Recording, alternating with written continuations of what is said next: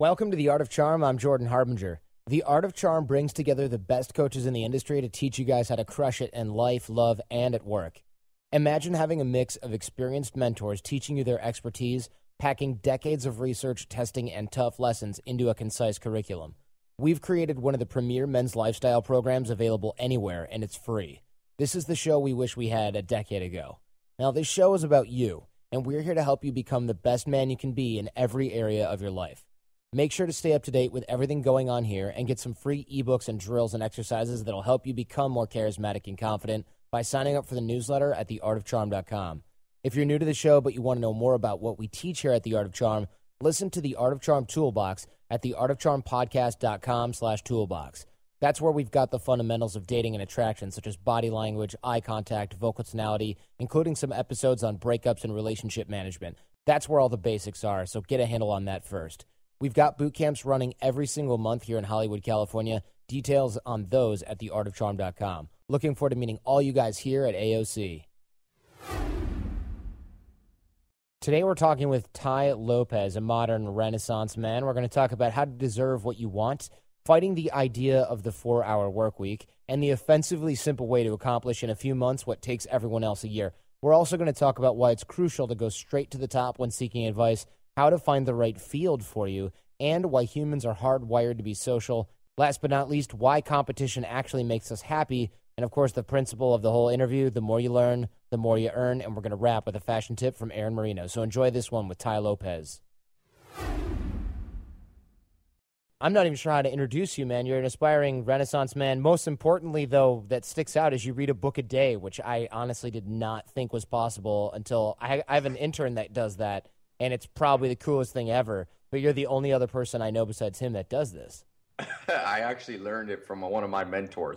He read a book before breakfast every morning, Alan Nation. And I remember I was 18 and I was like, that's impossible. But, you know, Peter Drucker, the great business guru, says most humans have to cope and deal with their disabling ignorance. And I think for most people, many things you think are hard aren't so hard. I've got this little inner circle where I mentor people, and this guy was at my house who lives here in LA, and he's reading a book a day, and it took him a year to just try it. And once he tried it, he's like, it's not very hard. I think I could read 2 a day. I'm like, yeah.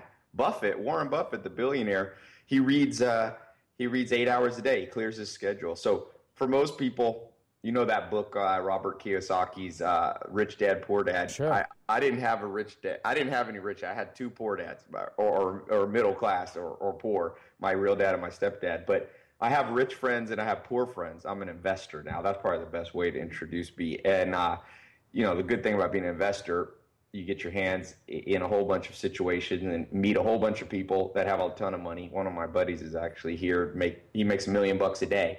And so I have my old friends, because I don't leave my old friends just because they don't have money. So I have rich friends and poor friends. So it's not rich dad, poor dad. It's rich friends, poor friends. Then rich friends read, poor friends don't. Warren Buffett and Bill Gates were asked if you could have one superpower, what would it be? And they both agreed. They didn't know they were being interviewed with the same question, and they separately said, be the fastest reader in the world.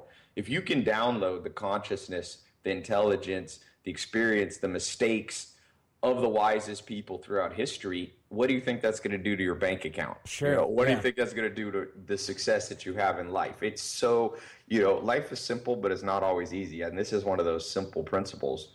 The sooner, and you know, is it 1 book a day? Is that the threshold? No, but 1 book a day is better than 1 every 3 days. If you can only read that, 1 book a week's better than 1 book a month. So it's a gradual. It's like lifting weights, man. Everybody wants a 6-pack of the stomach. They're like, oh, that'll impress women. That'll get me what I want. I'm like, what about a 6-pack of your brain? What makes Homo sapiens the dominant force on the planet for the last 150,000 years is the brain, the neocortex. So the more you push it, without a doubt, like Buffett said, I went to the Berkshire Hathaway meeting, the shareholding meeting. Sure. 15,000 richest investors really in the world show up there, and Buffett in the trade floor he has this new little company teaching kids how to be successful and make money. And I bought his little child's book. It's like for 8-year-old. It's animated, you know, cartoons. And I open it up, and the first chapter is, the more you learn, the more you earn. And Oh, I meet all nice. these people, and I'm like, you got to go back to fifth grade. You got to go back to first grade and learn that. It's not just about money either. When it comes to women, I'm an investor in some of the biggest online dating sites, and I've owned nightclubs, and I own one of the biggest modeling networks in the world. So I've been around, beautiful women for a long time. Some of the most, number one models in the world. And it's the same thing. You earn that too. And at some level, especially if you're a guy, everybody wants what they don't deserve. And like Charlie Munger, the self-made billionaire, said, to get what you want, you have to deserve what you want. The world's not yet a crazy enough place to reward a whole bunch of undeserving people. But what people want in their dream, I call it chasing the mirage, is they want what they don't deserve. And I'm trying to tell you, and Munger's trying to say, you won't get it. You want beautiful women, you want money, you want the good life, health, wealth, love, and happiness. It's yours to earn. Absolutely. That makes a lot of sense as well. Of course, a lot of people, there's a trend going on right now where it's like, hey, you can start this podcast and make a bunch of money passively, or you can earn money from home, or, the 4-hour work week, and we can get to all that stuff. No hated on Tim. Obviously, he works well over 4 hours a week. It's just that's a trend where people think I can work really barely at all and still make money. And I think it's an unhealthy mindset. But backing up the truck a little bit, you were on Millionaire Matchmaker as well. I mean, what the hell? How did that happen? Well, that was back in 2007. One of my buddies was a casting director, and he came to me and he said, because I was on the second episode, it was still a pilot, and my buddy was like, hey, do me a favor. I need young people to be on Millionaire Matchmaker. I got all these old millionaires. I need someone young. So I said, I don't want to be on TV, man. And he's like, dude, do me a favor. Nobody will ever see this show. It's just a pilot. I get paid if I cast it. So he finally talked me into doing it. And so I was like, I don't want to do it. My friend was in town, so I said, we'll do it together. So I did that back in, and it became the number one most watched episode ever. So every time that Millionaire Matchmaker comes on around the world, my phone will get like, well, let's see. Right now I have 1,041 unread texts. It's not all from Millionaire Matchmaker, probably 20% is, but I'll know my episodes on in Sweden and Norway. And so TV is a powerful medium, man. Media, that's what I'm focused on now. I mean, I live in the Hollywood Hills, so it makes sense that I'm into media, but media controls the world. The way that the human mind works can't separate fact from fiction. That's why you jump when you are in a horror movie, even though you're safe and secure. Or that's why Coca-Cola puts, puts celebrities holding the Coke, and we subconsciously, that's called the associative cognitive bias. There's 25 cognitive biases that cause us to decide or make mistakes. And the associative bias, we go, well, if that person is at the Olympics and they eat McDonald's, well, surely if I eat McDonald's, I'll end up at the Olympics. So it's a bias. And TV exerts that bias. I mean, many biases. My friend was in a McDonald's commercial, and she had to eat like a cheeseburger or a burger or something like that. And they have a bucket next to you so that you can spit it out instead of swallowing it while you're shooting the commercial. And, it's not because like, oh, it's so disgusting. I mean, that's the joke, right? But really it's because you might have to do like 130 takes, and and you have to use a new burger each time. So 130 bites of a cheeseburger or a Big Mac is a hell, like that's, like eating 14 Big Macs or something like that, which a 110-pound girl can't really do. Right, exactly. Physically. So you bite into it and you go, and then it's like cut, and then you're like, and you just barf it out, basically. You don't swallow it at all. You just shovel it out of your mouth with your tongue and then start over again after they touch up your lipstick. The best thing about McDonald's for me, is the story of Ray Croc. If you haven't picked it up, it's a teeny book. It's called Grinding It Out. And it's his story, how he went from selling paper cups, and at 52, he met the McDonald's brothers, licensed it from them, and built, became the wealthiest man in America. I love the title though, Grinding It Out. You're talking about 4-hour mentality and all this. And I got in a little Twitter battle the other day with Tim Ferriss. Kind of popped into my Twitter because I was talking with somebody on how I just don't see that philosophy as remotely accurate. And so he popped in and we went back and forth on that. And my buddy, I got a pretty big Twitter following. I got 160,000 people or something. So This guy sent me yesterday, I thought you'd like this, a quote from a page from Thomas Edison, the founder of GE. He also became one of the wealthiest people, has 1,050 patents, basically invented electricity and started GE, which is at one point the biggest company in the world. He says, I was wondering what would have happened to me if some fluent talker had converted me to the theory of the 8-hour day and convinced me that it was not fair to my fellow workers to put forth my best efforts into work. I'm glad that the 8-hour day had never been invented when I was a young man. If my life had been made up of 8-hour days, I don't believe I could have accomplished a great deal. The country would not amount to as much as it has if the young men of 50 years ago had been afraid that they might earn more than they were paid for. So he's going, holy crap, thank God the world doesn't work on I didn't work 8 hours a day. And we got this mentality. And Tim Ferriss is a very smart guy. And I'm not a hater on people's success. And he's been successful. But I'm all about accuracy. It's not about right or wrong to me. But if your goal is the good life, which one of my favorite books, and I think maybe the best book ever written, is an essay by Freud called Civilization and His Discontents. And he goes through what constitutes human happiness. And so if your goal is some level of fulfillment, human happiness, then we know what road you have to go up. It's not up for that much discussion. So 4-hour work week brings, to me, it's an inaccurate one if you're trying to get wealth. It does not bring fulfillment. I put it this way, and this is when I was talking to Tim Ferriss on Twitter, I said, look, if I came to you and I said, hey, Tim, I met the girl of my dreams. I'm so excited. Amazing girl. You've got congratulations. We're getting married. Oh, awesome. And then I said, oh, P.S., by the way, I figured out a way to only spend 4 hours a week with her. That's the real exciting thing. Your response would be, any sane person's response would be like, Tai, are you sure you want to marry somebody that your main goal is not spending time with her? Why not marry someone where time becomes a non-issue, where you want time? We all know when you're with the right person or doing the right thing. The famous University of Chicago guy, he has a super long last name. He calls it flow, optimal experience. Mihaly Csikszentmihalyi, right? Yes. Yeah. I was just talking to Jonathan Haidt. I'm pretty good friends with a lot of the top. I have the biggest book club in the world. I'm an investor. I get access to pretty interesting people. And I've talked to Jonathan Haidt a few times, and he's kind of the number one living guy. Him, Martin Seligman, and David Buss are pretty much the number one experts on human happiness. And, what makes you happy is nothing remotely similar to anything resembling a 4-hour work week. What makes you happy is very simple. The good life. Obtaining some levels of the good life, which are physical health. Now, me and Jonathan Haidt a little bit, he's the University of New York. He's done 3 TED Talks, but we don't completely see eye to eye on the issue of health. He thinks physical health is less important. And in a sense, he's probably right to happiness. There's people who are happy that are diabetic and massively overweight, but I would argue that one all day, and there's good science. But what we do agree on is what Freud said a long time ago when he was asked what makes you happy. It's basically, in my German sucks, it's, Schaffe and Liebe. It's love and work.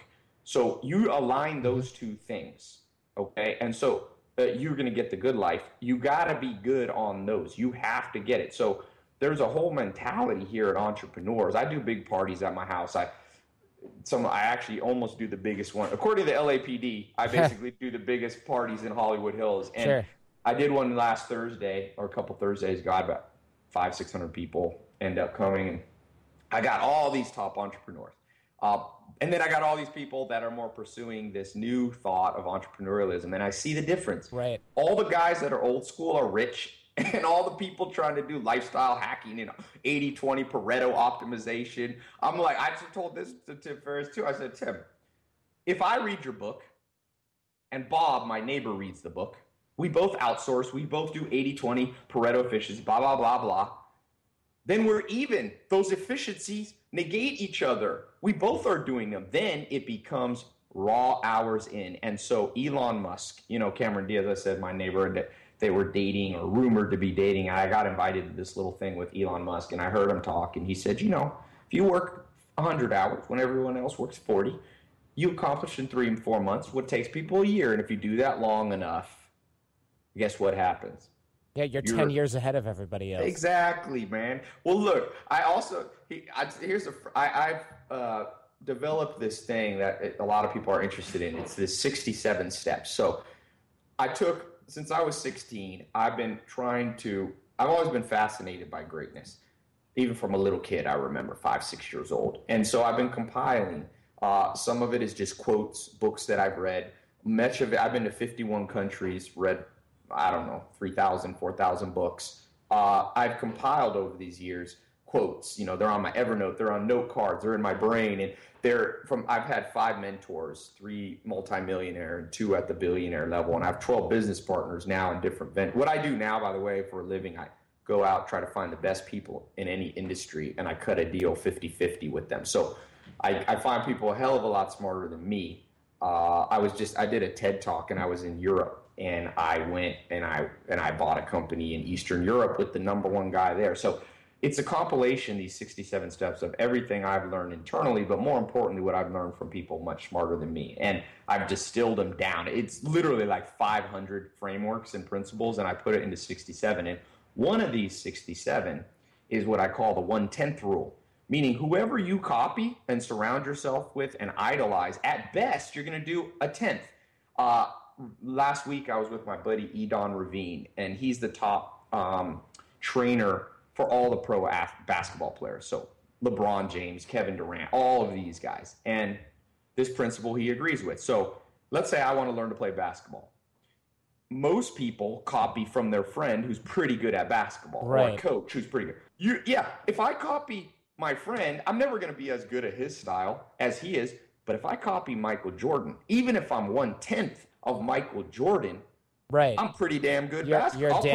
You're a pro level athlete. So look at this entrepreneurial lifestyle, or look at, I know you talk a lot about relationships and women. People are caught. It's the blind leading the blind. If you copy somebody who figured out how to make $1 million, at best, you're going to make 100 G's. So I ask people, I have no problem with you reading modern books, whether it's, Lean Startup or Jim Collins or 4-Hour Work Week. No problem. But I'm going to ask you this. Before you read that, because first things first, did you read Sam Walton's book, which is $5 on Amazon? It's a paperback. It's called Made in America. The man made $160 billion for himself and built. I'll take a 10th of that. Yeah, exactly. Yeah. And when it comes to every avenue of life, you go straight to the top. So part of the thing, there's so much noise in life. People aren't going straight to the top. Go to the top, and you'll be surprised what happens with osmosis. Amazing. And that makes a lot of sense. I think there's definitely ways to make yourself more efficient so you have more time to do what your core competencies are. But I think a lot of people fail at realizing that, and they instead look for the way to use this as a shortcut to do less work so that they can go, oh, good, I don't have to work anymore. I can do things that I actually enjoy, like watching Netflix or whatever. And there's people that use these to become more effective, and there's people that use these to avoid doing work because they hate it. And that ignores the larger problem, which is if you're doing something that you don't like, then you're in the wrong field. Like Bud Williams says, he says, if you have to go on vacation from what you're doing, never come back. Or what Pablo Picasso said, you must avoid the dichotomy. The dichotomy is doing what you don't like in order to make cash to do what you do like. He said, do not do that. The greatest artist of all time, made 51,000 pieces of art. Who would you rather be? Somebody who figures out how to automate some phantom mirage business, which will never hold, but let's say you could hold it and make 10 grand a month on autopilot, and then what do? Salsa dance across Argentina and do karate in China? Maybe that's exciting for some people, but we already know under a brain scanner, you're experiencing extremely low levels of dopamine and testosterone. The receptors aren't there. You're not that happy. So why pursue the mirage? You're not happy. Martin Seligman, the University of Pennsylvania, genius. He published work on learned helplessness, which is important into this conversation, but also on authentic happiness. And he already laid it out. The science is in. 3 levels of happiness. You have hedonic pleasure, where you're just pursuing whatever, laying on a beach in Barbados. Right. You've got authentic life and the meaningful life. And the higher you go up of those 3, the more you want to be that person. You want to tap dance through life, man. It's not always getting what you. Be careful. One of my mentors, Joel Salatin, he's a pretty famous guy now, but he wasn't as famous when I started mentoring him. He said, the worst thing in life is getting good at the wrong thing. And so many people are spending their life chasing the mirage, getting good at something that at the end of the day, if they were independently wealthy, they wouldn't be doing. Do what you would do if you were independently wealthy. Now, you may have to do a few twists and turns to get there, but, and one of them, I know your shows, because I'm a business guy, but I'm also super into, a lot of people are like, hey, you're the most social person ever. And when it comes to social, everything I'm talking about is the same. If you want to be good socially, if you want to be good, I'm assuming, by the way, and I'll jump in, that's a big part of what you talk about, right? Art of charm, women, social life, right? It has much more to do with the mindsets that you have as a man and much less to do with women and girls getting chicks. That stuff's pretty unimportant in the scheme of things. Right, but health, I say the good life, you have the four pillars of life. So you have health physically, you have wealth, which is the acquisition of scarce resources. In the modern world, we define that as cash in general. And then the third thing is social, which is friends, family, and romance. Romance, for sure, is a massive part of us as humans and species. It will be important. Your ability to attract a high-quality person into your life to devote some level of their attention to you, that's the perpetuation of the species. Right. So that is what determines your legacy. That's why it's so important to not get it wrong. And that's why we have the show, is because most guys will spend a ton of time working on their career so that at the end of the day they can make money and then eventually father some children, and then they spend 15 minutes on the other side of the equation where they get hooked up with a girl from freaking Tinder and they're like, oh, she's pretty cute, and then ... suddenly you're in a relationship. It makes no sense. We don't focus on that other part that's so important, so that we spend a lot of time here on the show teaching guys how to screen in the right type of people for them, as well as deserving what they want, like we discussed earlier in the show. Well, like I said, for really, 10, 15 years, I've been in the social business, whether I own some of the biggest nightclubs, I've invested in some of the biggest model agencies, and now I own some of the largest online dating sites at my investment group. And I just did I've done for the last 7 years the keynote speech at the online dating and matchmaking company. So I've been around, Helen Fisher, all this kind of stuff. And, my life has been one big experiment. I lived with the Amish for 2.5 years without electricity. Yeah, I want to know about that. Anybody. How did you live with Amish people? Where and when? Of course, why? My early 20s, because as I was saying, I'm all about experimentation. One of the things that makes humans happier is some level of experimentation. And I consider mistakes different than experimentation. That's a big thing in my 67 steps. I'm like, look, smart people are like Edison. Tons of experiments, but then when they read the signs, they move on. They move through the 7-step scientific method, ask a question, form a hypothesis, test it, observe it, analyze it, submit it to other smart people, rinse and repeat. And most people, like you said, with Tinder, it's like, okay, I met a girl, right? So your question was, how do I find a girl? Your hypothesis is Tinder. You then test it, but people forget the final steps. You got to observe the girl and the relationship you have. And after you observe, you should analyze it. Means I call it, Blaise Pascal, one of the greatest thinkers of all time. He said, all of man's problems stem from his inability to sit in a room, be alone. And you go into a room and you think, how's this relationship with this girl or whatever? When I was at the Amish, does this make sense for my life? Deep thought. I call it chess-like thinking. And then you go from there into submit it to other smart people. Run it by, there's a 5,000-year-old proverb that says, make war with a multitude of counselors. So it's like the President of the United States has his cabinet, right? Secretary of Defense and Transit and Energy. And these are the top people. They're not just random buddies. They're the best of the best. So if these people on Tinder or at my point when I was young and I was trying to figure out what I wanted to do, I ran it through that framework. Probably didn't realize what I was doing, but the Amish made sense at that time. And I wanted to see what life was like non-materialistic. So, I grew up with no money. I lived in a mobile home when I was a teenager and in North Carolina. I was born in California, but I tried different things, and I tried the Amish is a tremendous experience. One of the great experience. I learned a lot about what makes humans happy I learned a lot about materialism, not being attached. I mean, people, I've done the Ferrari, Maserati, Beverly Hills Mansion, Hollywood Hills thing, and I'm not attached to it. There's upsides and downsides of both. But what I learned at the Amish is that humans are social, and you need to be part of something bigger than yourself. And this good book recently came out by Lieberman, the Harvard professor, about it's called Social, actually.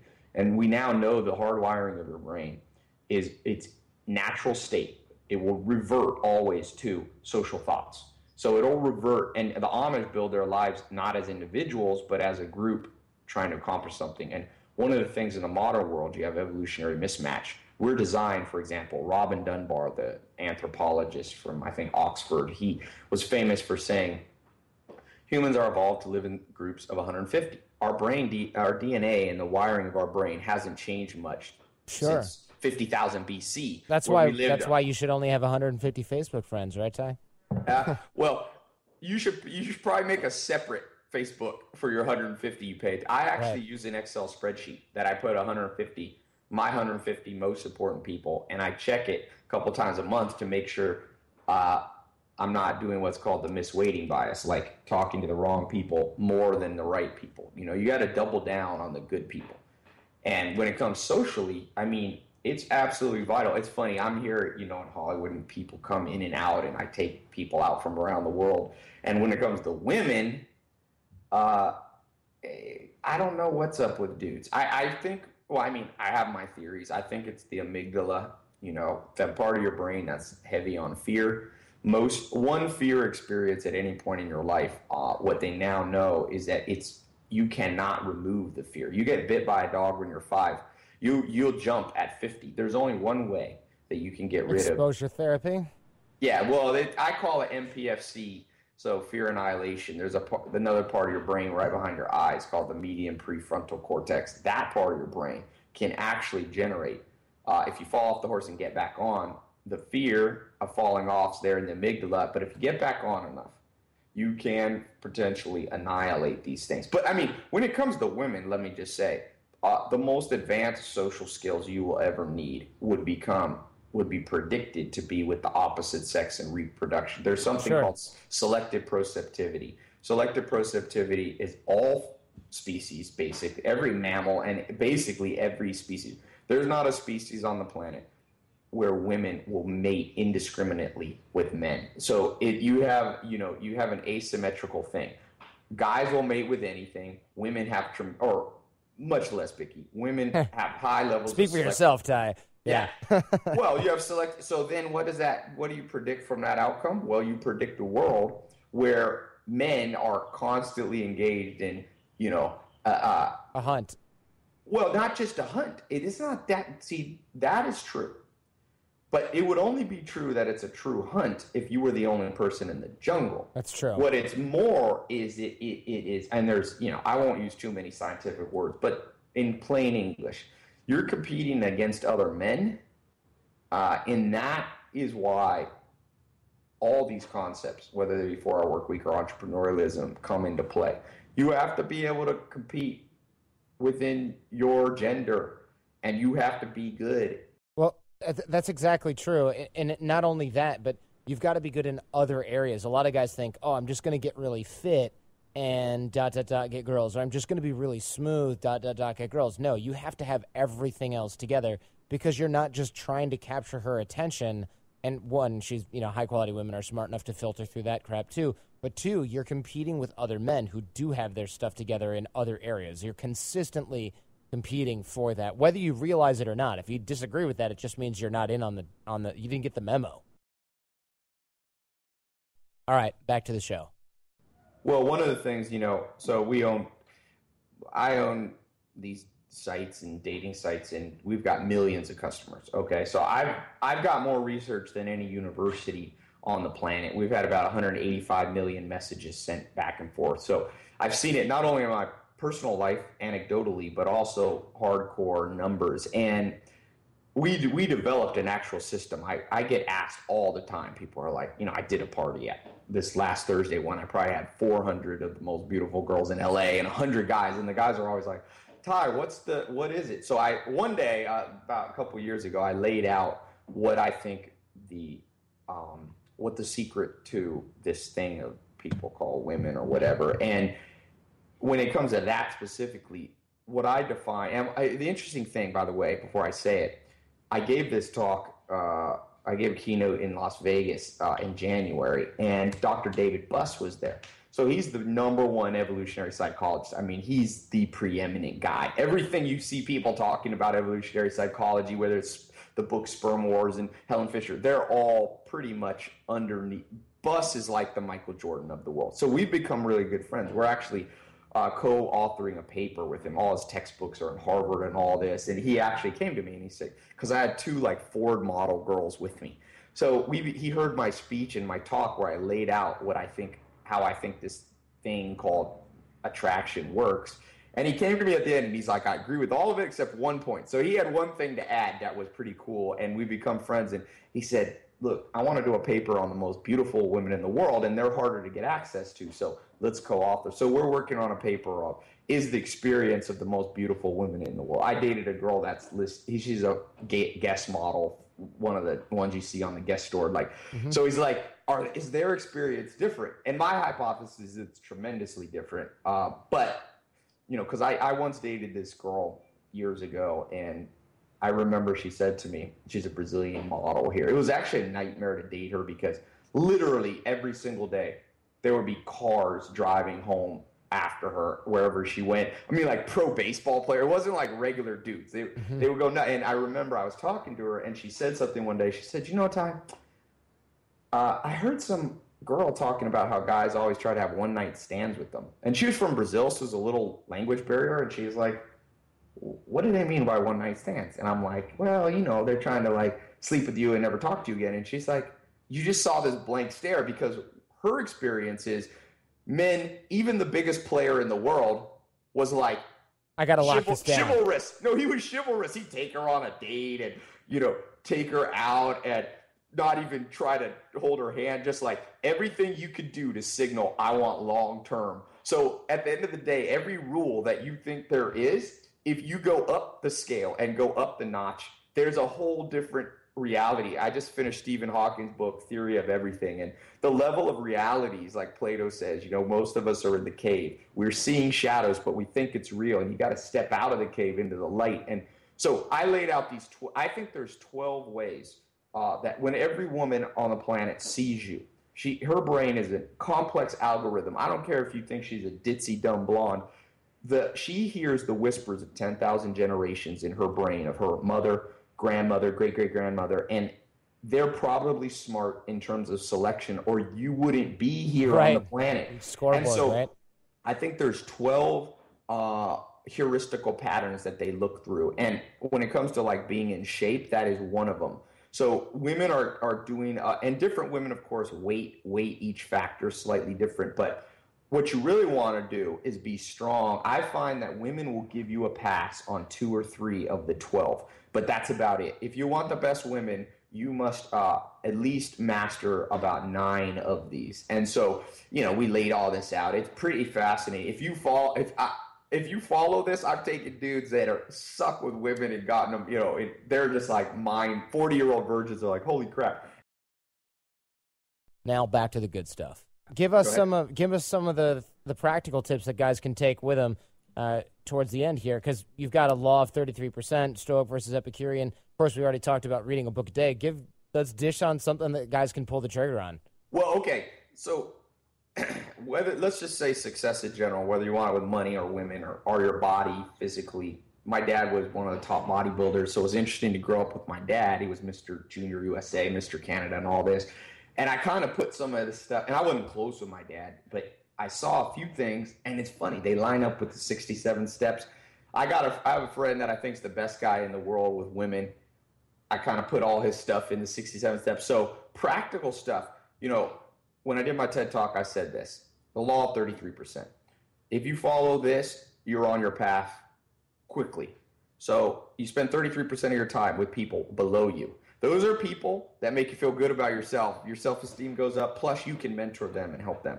Then you need 33% of people who are on your level. That 33% is like Mahatma Gandhi said in his autobiography. He said, you know, on your rise to the top, you will feel lonely. So you need people on your level, your peers, they become your friends. Most of us do that, okay? In a day, you got 16 hours in a day. We spend most of our time with people below us or on our level. But this last one, if you can spend 33% of your time with people that are 10, 20 years ahead of you, this is where you get the burn. This is like you're lifting weights. There's no growth of muscles without some burn. You have to push yourself. These are people you feel uncomfortable around. These are people who are speaking a language that you don't even understand the words. They're doing things where you feel like you're insecure. They're laughing at you, right? Hopefully they're not doing it mean-spirited, but they chuckle when you come around with your, you know, they've got a ripped six-pack and you're coming around with your two-pack. You're stumbling and mumbling when it's around girls, and they're, you know, just these Casanovas. When it comes to money, you're struggling to figure out how to get out of scarcity mode, and they're already in wealth, and they're like, what the hell is wrong with your level of reality? Like, where are you, man? If you can get around that, and most people can't, you know, like we said, Stoic versus Epicurean. The Stoics were people, the Greek philosophers who said, toughen up. They said, they were the ancient investors. They said, you have to forego present pleasure in order to get some greater future benefit. And there was the Epicureans, the opposite school of thought, which is YOLO, you only live once. Get what you want now. Be a consumer. And I'm telling you, what the world doesn't need is 50,000 more people running after Louis Vuitton, Kim Kardashian, Paris Hilton lifestyle. What we need is 300 Spartans. Right. You give me 300 Spartans, I'll change the world. We'll change the world.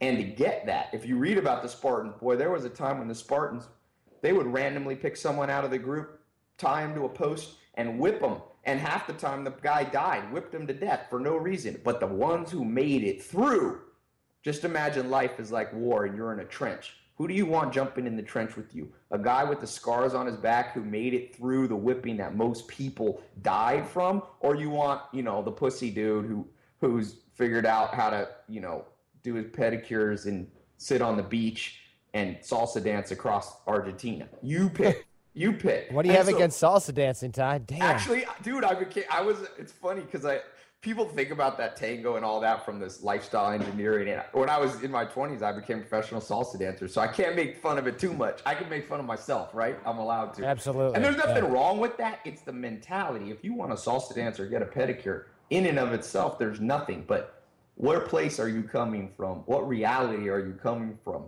You got to step out of the cave. And when you do, here's the good news. Everything that people innately want becomes yours. You know, like I said, I got my buddy here. I actually have two friends that are staying with me, and one of them, he works for me, and he's I've put people through this white to black belt system. I got this like inner circle academy thing, and so he's been with me for a long time. I originally built it to help my employees, help your friends and your employees. My employees. I wanted to train CEOs because I buy company. I just bought 2 companies last month. I can't find enough good talent, so I was like, "Fuck it, I'll train it." So I train him, but he's still, you know, in the white and black belt. He's still like yellow or blue belt, and so his reality, it's like, how can I make $5,000 a month? And literally, my buddy just rolled in last night. The $1 million a day. He's making $1 million a day, and it's like, it's not an IQ thing, it's a reality thing. And it's this, I'll tell you this, and I just did on my podcast, I got a big response from this. Martin Seligman talks about, because you're talking about practical tips. So first practical tip is 33%. The next one is you must eliminate the learned helplessness. And if you put a monkey in a cage and the zookeeper opens the gate and brings a pail of slop in at 8 in the morning, noon, and 6 o'clock, what we know about that monkey is A, the monkey is learning to be helpless. B, because it's learning to be helpless, it's not happy. If you study under a brain scanner, that monkey's brain, low levels of dopamine, all those complex reactions that make you happy. Now, that's interesting. So why is that happening? Why is unhappiness as a result of helplessness? Because the monkey's meant to be in the jungle, man. It's meant to be the king of the jungle. It's meant to try. Now, being out in the jungle, sometimes you die earlier than if you're in the zoo. But you know what? Dying young in the jungle is better than dying old Right. with somebody. Now, that's Epicurean, right? YOLO. You thought Drake invented it, but it was Epicurus. Exactly. And then what's fascinating is even when you take the monkey out of the cage and you stick it, a domestic animal, you stick it out in the jungle, guess what happens? The fruit's all around it. It could hunt in the jungle, but it's learned and had its brain rewired so strongly that guess what? It sits there and starves to death. Now, the modern world, most of us, think of how you grew up. How'd you get educated? You went to first grade, second grade. Did they tell you just the end goal and say, there's the library, you figure it out? No. They spoon feed you like you were the monkey in the cage. The teacher comes and goes, okay, we're going to learn about American history. First, we all read chapter 1 together, chapter 2. You were force-fed education. So I'm going to tell you this. If you're listening to this, the odds are, and this is true for me, and it's true for you. I'm not pointing fingers. I'm right here having been through that same educational system. You have been taught that to learn and to grow, somebody's going to come to you. And I'll tell you this, there's never going to be a day when I check my Facebook and Bill Gates is going to have dropped me a little email and said, hey, Tai, I read your blog. You're such a fascinating guy. I'm on my jet down here to Hollywood to hang out with you. That'll never happen. That might have happened to me in first grade where knowledge was spoon-fed to me. You want to learn from Bill Gates? You show up. I've been mentored and been able to become friends with some of the top billionaires in the world. You pursue it. That's not, you go out in the jungle, you hunt for yourself. When it comes to, learn helplessness with women, like you said, most guys are like, Tinder's going to be my thing. I'm just the monkey in the cage. And if Tinder brings me the girl, whatever it brings me, I'm just going to take. No, you're the king of the jungle and I'm bringing you out in the jungle. That's the new realm of reality you need to be. Be in the real world, my friend. The real world is one where their competition is stiff. But the good news is if you compete, you will become happier. You are the product of men who competed and won. You can win, but if you aren't, then you're just a cog in this machine. And you never, like the old saying goes, when you're in a room and you don't know who the sucker is, you're the sucker. You never want to be the sucker. You never want to be the cog. So that second thing is literally mentally making a shift, snapping your fingers and going, I'm in the jungle. In the modern world, I get hundreds of emails almost a day from people around the world. I got one a couple weeks ago. This person said, hey, I've started this architecture company. I'm only making about 45 grand a year. I feel like I plateaued. I'm reaching out to you. Will you help me? He's out in the jungle saying, I need mentors. Help me. Smart. Right. Then he PS's it at the end. Oh, by the way, I just turned 15. See, that's the jungle. The jungle's awesome now. Never before have people been able to accumulate wealth at the way they have without being born into it. Now you can. The Sumley kid, 15 years old, $30 million. That Gurbash Chardal guy making a couple $100 million before he's not yet old enough to sign the contracts. I don't care if you're young or old. Ray Croc was 52 when he started. Colonel Sanders was, I think, 65 or 66. I don't care where you are. Stop measuring your life backwards by the age from when you were born. That's the old school way. Like Stephen Hawking says, time is measured in 3 ways: thermodynamic, cosmological, and psychological. And all of them move forward. So the way you should be measuring your life is not how many years since I came out of my mom's belly. You should be measuring yourself forward. How many years do I have left? And since you don't know how many years you have left, exactly, you have to act as if today is the day. And then you don't want to be too hasty because the odds are you'll live for a while, but you got to do like the greatest of all basketball coaches in college, John Wooden, UCLA coach, said, be quick, but not in a hurry. Or Joel Salatin used to tell me, make haste slowly. So if you're listening to this, today's the day. You stop the mentality of, I'm going to be force-fed. What you want, you go out and get. And I'll tell you this, when I walk in a room with that mentality and another guy is in a state of learned helplessness, which one do you think the most beautiful girls and the women want to be around? I'll tell you what's attractive to women. People call it alpha, this. It's not about alpha. I know shy guys. Yeah, that's not a real thing anyway. It's just something made up by marketers to sell supplements. Well, it's like cocky funny, that whole thing. That's not true. The man, honestly, if you want to study who was the best with women, Casanova is still remembered 300-400 years later. He said you have to play the chameleon. But I will tell you, the underlying energy that's attractive to women is somebody who is not in the cage.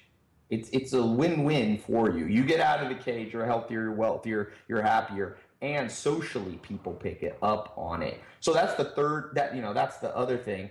I would say the last thing that you have to do, and it's related to the law of 33%, you got to have a mentor, man. You have to. It's like Charlie Munger says, I believe in mastering the discipline of learning from other people. I don't believe that you can sit around and think it all up yourself. Nobody's that smart. Nobody's that smart to figure out women on their own. So you got to listen to stuff like, Art of Charm. You have to make and I tell people, so this is part of this final thing. I call it the $32,000 Amazon educational budget. Last year, I looked through I had my account, and I was like, pull how much I spent on Amazon. Most of it, some of it's supplies, most of it's books and stuff. I spent 32 grand. You got to spend 33% of your disposable income and your disposable time. You need a Kindle, bro. Nah, forget that. I like the books scattered, man. I'm old school. But my last thing to you is spend your damn money, spend your time, not as a consumer who's a sucker, buying average American has a $33,000 car. Why? The average American makes 48 grand. They spend 33. Don't buy a car, jog or ride a bike. You'll be in shape. Then double down on all the money that you save, like Jack Welch when he took over GE, grew it to the biggest company in the world, maybe the greatest CEO of our time. He took all the companies that he couldn't be number one or number two in. He closed them down, took the money, doubled down on what he can do. So double down on your brain, double down on surrounding, listen to more hours of podcasts, Art of Charm, buy more books. Michael Jordan is a fascinating guy because he was the cockiest of almost all basketball players in history, of all athletes. Yet, he was a dichotomy, and the other side of him was he had such high levels of humility that every coach who ever coached him said there was no one who listened and was more teachable. And I tell people, you better learn faster. You don't want to be like Steve Jobs said, I didn't want to be the richest man in the graveyard. If you think you will learn by going internally and learn through mistakes, you will run out of years in your life. So Sam Walton became the richest man in America. I think by that time he was the richest man in the world. He took a trip to Sao Paulo, Brazil. He was down there. The host family got a phone call, and they said, that call said, come pick him up and bail him out of a jail. He's in jail. Of course, they rushed down there. A 60-year-old billionaire in a Brazilian jail is not a good thing. Not a good idea. Yeah, not a good look. They show up. They say to the police, they say, hey, why'd you arrest this guy? And they said, well, we thought he was insane. We found old man, crawling around on the floors of different department stores aisles in Sao Paulo. And so they turned to Sam Walton and they said, what were you doing? And he said, I was measuring with a tape measure how wide the floors were, because I was trying to see if these Brazilians knew something that I didn't know. That humility to get on your hands and knees and crawl around on the floor is the humility you will need to get the good life. And most people, even though they listen and fill up with knowledge, they're not like Michael Jordan. I'm unconcerned with the level of cockiness you have externally. I'm a relatively cocky person external, but internal, the reason I read a book a day is because I go, I don't know. The second you get out of that state, man, the world opens up to you. Learn from the best. They're right there. They're there in books. They're there in YouTube. They're there in audio. They are there all around you. They're even there in person. Find those people. Learn more. Read a hell of a lot more. Don't ever listen to people that say the answers are all within. They're a little bit of it, but most of it's outward. You didn't learn English inwardly. You didn't sit in a room and come out speaking fluent English. It came externally, and everything you want will come from that same attitude, but it will start, and the stumbling block for most people is deep down, they go, I still know. You must come to a place where you're like Michael Jordan, and you're like, he actually said, if Dean Smith, my UNC coach, or Phil Jackson said to me, hey, that seems wrong, he said, Jordan said, even if I thought they were incorrect, I still listened. You got to get to that place, because what is correct and true for you will make you feel uncomfortable, and it will feel incorrect. So if you only go by your gut, you're not going to get there. So I hope that's been helpful for your group. Absolutely, man. Thank you so much. All right. Hope you guys enjoyed that show. Deserving what you want and how to get there is a key concept, and becoming that modern Renaissance man is a great step on the way there. I hope you guys enjoyed that. It does seem to come down to working hours and productivity at the end of the day. But, of course, you can always go straight to the top, get some great advice, get some great mentorship, and get an edge on everybody else. Get out of the cage, guys. Now, check out this fashion tip with Aaron Marino. Due to popular demand, we got fashion tips from my man Aaron Marino from IamAlphaM.com. He's going to be dropping some knowledge on us to learn how to dress our best. All right, I haven't seen this for a long time, especially in California, but I know around other parts of the country/world, baggy pants are still in, or maybe they're back. I don't know. Look, here's the deal. Baggy pants make you look shorter. They make you look heavier. They make you look less attractive than you are. And it's not that guys are seeking out a baggy pant. It's just that they're putting it on. It fits in the waist. They're not paying attention to the leg dimension, the rise of the pant, and they're like, whatever, it fits in the waist. It's not too long. I'm good. Well, the reality is that a lot of pants, if they are cut standard, they're going to be big. They're going to be baggy. I always recommend for guys, size down. Try the smaller size. If it's too tight and you feel like you're smuggling grapefruits in the front, it's just way too smuggling grapefruits. We should be so lucky, right? Mm-hmm. If it's just too tight, then okay, go up. But you want to make sure that you're looking for a pant that is fitted. And once again, fitted does not mean tight. It simply means you're cutting out the extra fabric. Excellent. Yeah, because it doesn't have to be super like skinny jeans ridiculous, but a lot of guys wear these different sizes up, especially if they lose weight, which props, by the way, but they'll do something where they're like, oh, I'll just get a size up so that they're comfortable, and then they do that thing where they cinch it tight with a belt, and you can kind of see where it's like really sucking in at the waistline and then baggy down below, and it looks really awkward. No, they just totally negated all the hard work that they put into losing that weight. They might look great out of their clothes, but when you're wearing clothes that are way too big, oversized, it's just throwing everything off. Wear clothes that fit, always. For more from Aaron Marino, search for Alpha M on YouTube or go to IamAlphaM.com. Solid show as usual, if I do say so myself. Show feedback and guest suggestions.